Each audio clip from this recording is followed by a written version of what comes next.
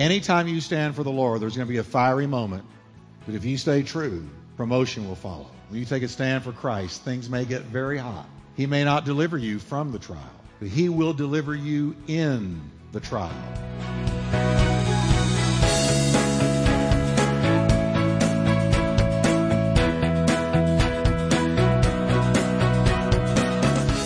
Welcome to Life Talk with Dr. Jeff Wickwire, author and founding senior pastor of the exciting Turning Point Church in Fort Worth, Texas. Pastor Jeff is known for his heartfelt and practical proclamation of the Scriptures. We are so glad you joined us today. So stay tuned as Pastor Jeff teaches, encourages, and challenges you from the Word of God.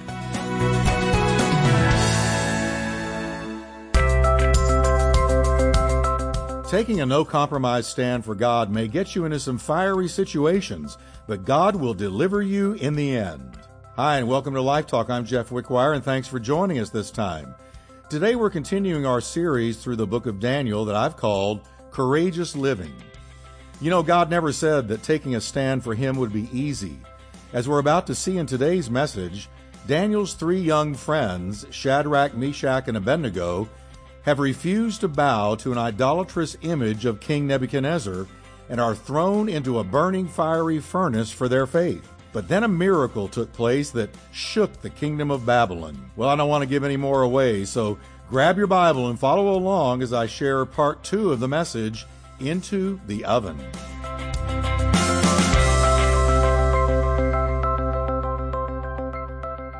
Why am I teaching things like Daniel? Because we've got to get the spirit of Daniel, Shadrach, Meshach, and Abednego in us. Amen. Preemptively. Yes. Amen? Amen? Preemptively. Amen. Now, the real message behind all this is, in America, for instance, you must bow down to the idol of sexual perversion. And you must bow down to the dictates of political correctness, or face the consequences. Whatever the burning fiery oven is, whatever it happens to be, being fined, being jailed, being ostracized, losing your job, whatever the burning fiery oven is, it's a threat that if you stand for God, you're going to pay as a nation continually goes pagan. Because you must worship the gods they do, or pay a price. And we can include in this the God of abortion, amen? The God of secularism, which refuses to acknowledge God. That's secularism. It refuses to acknowledge God. There's university campuses now that you cannot talk about Jesus. You cannot bring up your faith. If you do, you're going to be in major trouble in that university.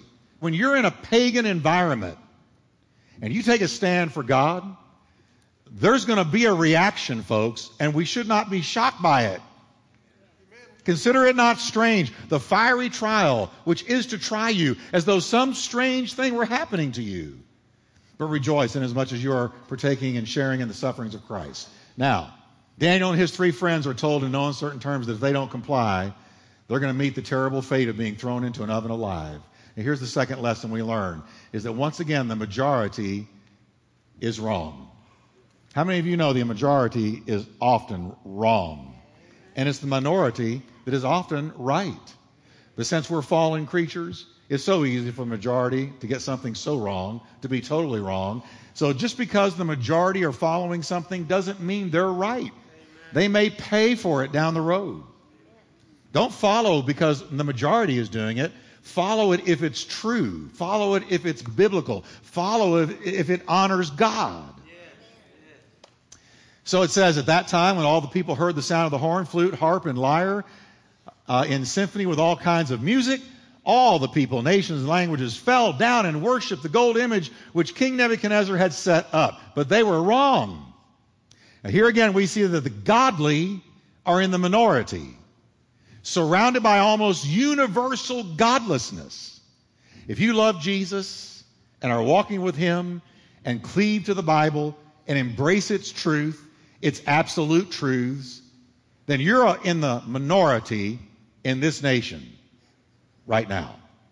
And that's okay, because I believe with all my heart the majority is dead wrong. They've missed God, and they're headed towards the cliff. They really are.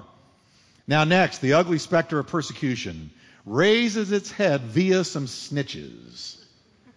Look what happens. Therefore, at that time, certain Chaldeans came forward and accused the Jews. They spoke and said to King Nebuchadnezzar, O king, live forever. You, O king, have made a decree that everybody who hears the sound of the horn, flute, harp, lyre, and psaltery in symphony with all kinds of music shall fall down and worship the gold image. And whoever does not fall down and worship shall be cast in the midst of a burning fiery furnace. They're reminding him of his decree. And there are certain Jews, they continue, whom you have set over the affairs of the province of Babylon. You've honored these men, O king, and they're not honoring you. Shadrach, they named them. Shadrach, Meshach, and Abednego, these men, O king, have not paid due regard to you. They do not serve your gods or worship the gold image which you have set up. Now here's our third lesson. Remember this one. Godless people can be counted on to resent nonconformists. Amen. Sometimes it's a jealousy factor. They know deep down they're doing wrong and they can't stand the sight of somebody that hasn't sold out like they have. Other times it's just the impulse of the ungodly to hate people walking in light. Some people are going to hate you just because you're in the light. They're going to hate you. They're going to hate you because you're in the light. And you, being in the light, convict them of their sin. And they don't want to be convicted. Jesus said, here's the condemnation, that light came into the world and men loved darkness more than light. John 4. Amen. Now the Chaldeans that ratted them out were highly educated. They were considered wise men in Babylon, and they were astrologers, not astronomers, scientists, but astrologers, worshipers of the stars, the zodiac kind of people. So these informers were the Babylonian cream of the crop. And they remind Nebuchadnezzar of his decree that all the kingdom must worship his image. And they inform him that these insolent Hebrews are not bowing down. And the king is furious. He summons them. He gives them one more chance to comply. And he just unloads on them. Then Nebuchadnezzar, it says in verse 13, in rage and fury, gave the command to bring Shadrach, Meshach, and Abednego. So they brought these men before the king. Here's the king on his throne. And here's these three Hebrew young men standing in front of him. Now look what happened. Nebuchadnezzar spoke, saying to them, is it true, Shadrach, Meshach, and Abednego, that you don't serve my gods or worship the gold image which I have set up? Now if you are ready at the time, you hear the sound of the horn, flute, harp, lyre, and psaltery in symphony with all kinds of music, and you fall down and worship the image which I have made, good. But if you don't worship, you're going to be cast immediately into the midst of a burning fiery furnace. Now, what does he say next? What does he say next? Who is the God who will deliver you from my hands? Well, he's about to find out. He's about to find out. Now, remember with me that just a chapter earlier, this same King Nebuchadnezzar has declared Daniel's God to be the God of the universe after Daniel interprets his dream. This guy's got a short memory. One chapter earlier, oh, the God of Daniel is the God of all gods. I want everybody to honor Daniel and bow down and worship the God of Daniel and all this stuff. One chapter later, he's going, who is the God that can deliver you out of my hands? Okay? So he needs to be reminded again, and he's about to be. In just one short chapter, he's telling the three Hebrew teenagers, there is no God that can deliver them. And that's the message of our secular culture. There's no God that can deliver you. It's all phony baloney. It's not real. Who is the God who will deliver you from my hands? And one of the things we're going to witness in the book of Daniel in the first 6 chapters is the slow, gradual conversion of Nebuchadnezzar from a pagan, godless king to a believer in Daniel's God. He's going to lose his mind. I'm serious. This guy who's now twice challenging their God, he's going to lose his marbles, all caps, in a way that's unbelievable. It just goes to show you when you're being persecuted, God's working on the people that are coming against you. That's right. He is. So, but here in chapter 3, he's already forgotten what he learned in chapter 2. So Shadrach, Meshach, and Abednego respond to his threats by telling him they don't even need to pray about it. Verse 16, Shadrach, Meshach, and Abednego answered and said to the king, O Nebuchadnezzar, we have no need to answer you in this matter. This is not anything we need to go think about. Amen. If that is the case, you're going to throw us in that oven. Our God, whom we serve, everybody say the next 2 words with me, is able to deliver us from the burning fiery furnace. And he will deliver us from your hand, O king. Now, so far, would you call that a major statement of faith or what? Amen. But look what they say next. But if not, let it be known to you, O king, we don't serve your gods. We don't serve secularism. We do not kowtow to abortion. We do not embrace sexual perversion. Amen. We don't serve your gods. Amen. Nor will we worship the gold image which you have set up. And that's it, period. Notice they begin by telling the king our God's able, but then they tack onto it the words, but if not, even then, we will not comply. If he decides to not deliver us from that oven, if we go into that oven and we're incinerated, that's okay. Even then, even with that possibility, we will not serve your gods. They knew that God could, but they didn't know if he would. You ever been there? Amen. They knew he could. God can do anything. But they didn't know if he was going to. But they took their stand anyway. So a 4th lesson from chapter 3 is the attitude the church has got to have when faced with persecution. God is able to deliver me, but he might not. I might be martyred. Did you read about the Catholic priest who was beheaded in his church altar in the Middle East? He was beheaded in front of the people by ISIS. Right there in his altar. Here's my altar. If you can imagine it happening. He was beheaded. So could God have saved him from it? Yes. Did he? No. He might not. Even if he doesn't. I'm not going to bow. Amen. I'm not going to give in. Jesus said, don't fear him who can kill the body, but can't kill the soul. Fear him who can take both body and soul and cast them into hell. Indeed, I say, fear him.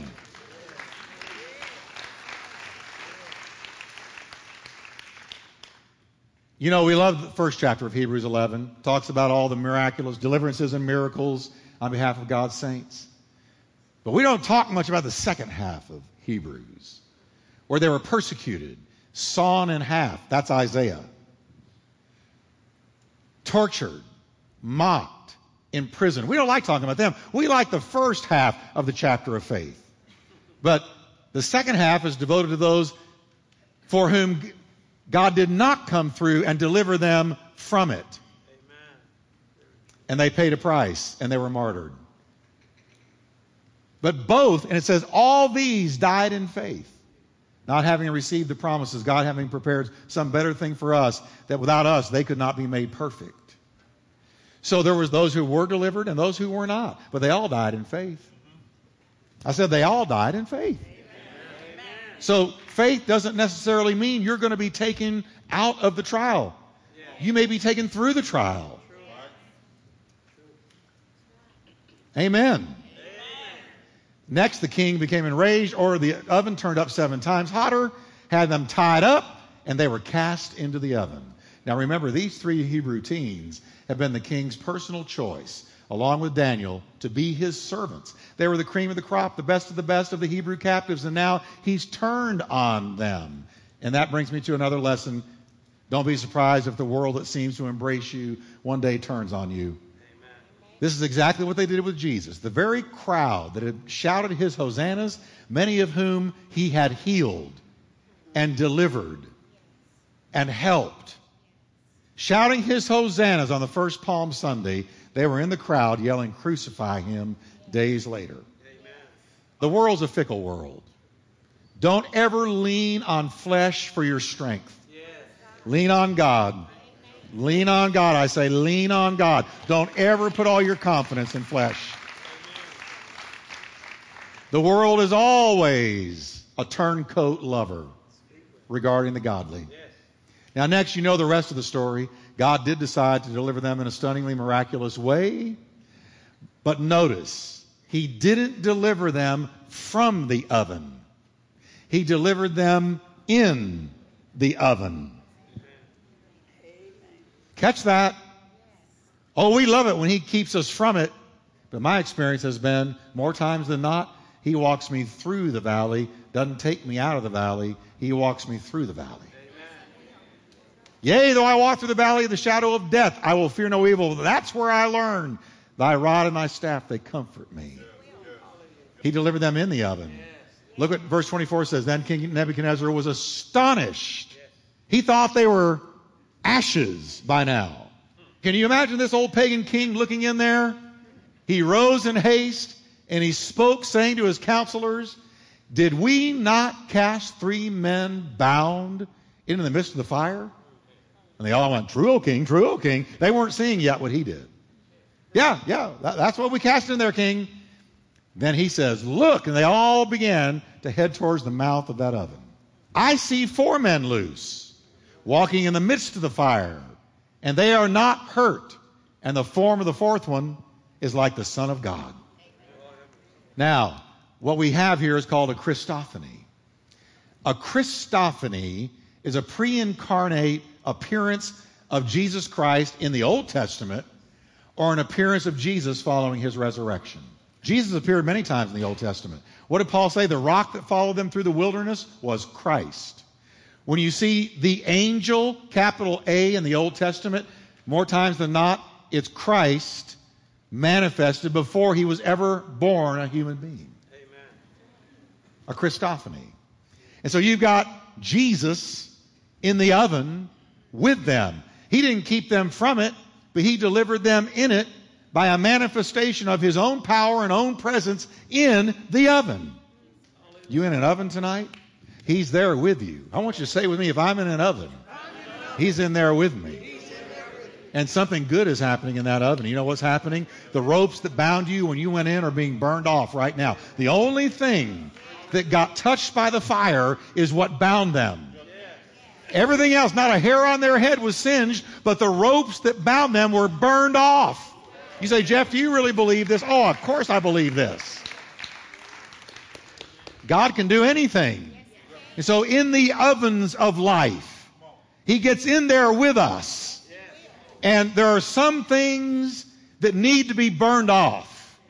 And you'll notice that when you come out on the other side of the burning fiery oven experiences, there's some things that used to hold you that don't anymore. There's a stronger anointing. There's a stronger boldness. There's a stronger presence. There's a stronger walk. There's a stronger faith. Things that bound you are burned off. It doesn't feel good. It's not something you would pick. But you sure do like the result.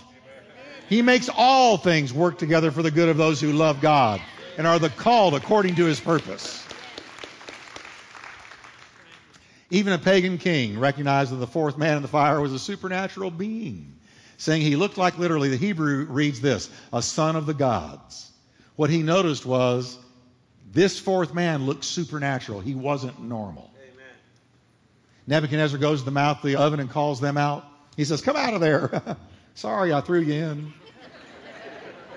Just like when the king went and told Daniel, hey, Daniel, are you still there in the lion's den? I'm here, O king. And God sent his angels and they shut the lions' mouths. So these 3, if you can imagine, came walking out of this oven. Like Lazarus came walking out of the tomb. Like Daniel came out of the lion's den. The 4th man didn't come out. He had disappeared. Mission accomplished. Nebuchadnezzar and all the governors, administrators, counselors of Babylon noticed these men on whose bodies the fire, say it with me, had no power. The hair of their head was not, what did Jesus say? Not one hair of your head will perish. The hair of their head was not singed, nor were their garments affected. And the smell of fire, you couldn't even tell they'd been in a fire. They didn't even smell like it. They weren't delivered from the trial of the oven, but they were delivered from being destroyed by the oven. I'm going to read that again because some of you need to hear it. They weren't delivered from the trial of the oven. They went through the trial. But they were delivered from being destroyed by the trial. The fire had no power over them. Their hair wasn't singed. They didn't smell like they'd been in there. Didn't Paul, through his many trials, testify the same thing? This is one of my favorite verses. Read it with me. We are hard pressed on every side, yet not crushed.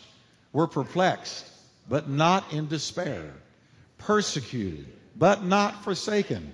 Struck down, but not destroyed by the trial. Okay? Now, in light of this miracle, Nebuchadnezzar makes an almost identical decree. He said, what was that I said in chapter 2? I'm going to say it again here in chapter 3. And look what he said. Nebuchadnezzar spoke, saying, blessed be the God of Shadrach, Meshach, and Abednego, who sent his angel, notice capital A, that's a Christophany, and delivered his servants who trusted in him. And they have frustrated the king's word and yielded their what? You remember Romans 12? Present your bodies a living sacrifice, holy and acceptable to God. Yeah. And yielded their bodies that they should not serve nor worship any god except their own God. Here comes his decree again. Therefore I make it a decree that any people, nation, or language which speaks anything amiss against the God of Shadrach, Meshach, and Abednego shall be... Boy, this king had a terrible imagination, didn't he? If he's not burning you alive, he's cutting you in pieces. Shall be cut in pieces, and their houses shall be made an ash heap. Now read the last part with me. Because there is no other God who can deliver like this. Give the Lord a hand of praise tonight, can you?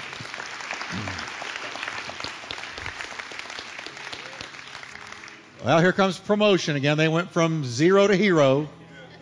Then the king promoted Shadrach, Meshach, and Abednego in the province of Babylon. Anytime you stand for the Lord, there's going to be a fiery moment, a fiery season. But if you stay true, promotion will follow. Here's the final lesson. When you take a stand for Christ, things may get very hot. He may not deliver you from the trial, but he will deliver you in the trial and work it out for his glory and your good.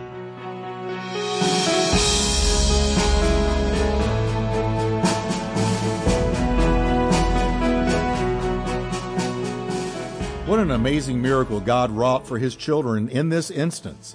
We walk away from this story with an incredible message on the influence a tiny minority of steadfast believers can have on an entire kingdom. Needless to say, when a minority of people stand up for God, they become a majority in their impact. Now don't go anywhere, because we've got some exciting things to share with you, our Life Talk listeners, you're going to want to take advantage of. Until next time, I pray God's rich blessings be yours.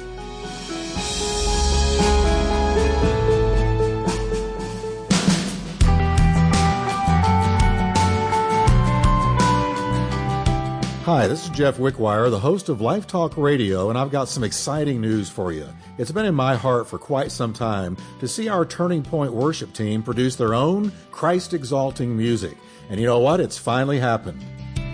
The King of all creation stepped down from TPC Worship's debut album, Mercy Triumphs, is available right now on iTunes and Amazon, or you can visit tpcfamily.org/worship to get your copy today. That's tpcfamily.org/worship, and get your copy, and I know it's going to be a blessing to you.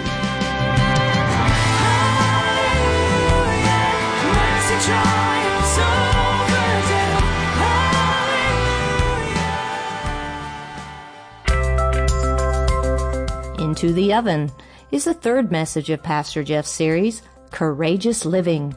You can own a copy of this 13 CD set for just $65 plus shipping. Log on to lifetalkradio.us or call us toll-free at 877-884-3111. Get your copy of today's message for just $5 or purchase the entire series, Courageous Living, for only $65 plus shipping by logging on to lifetalkradio.us or calling us toll-free at 877-884-3111 for more information.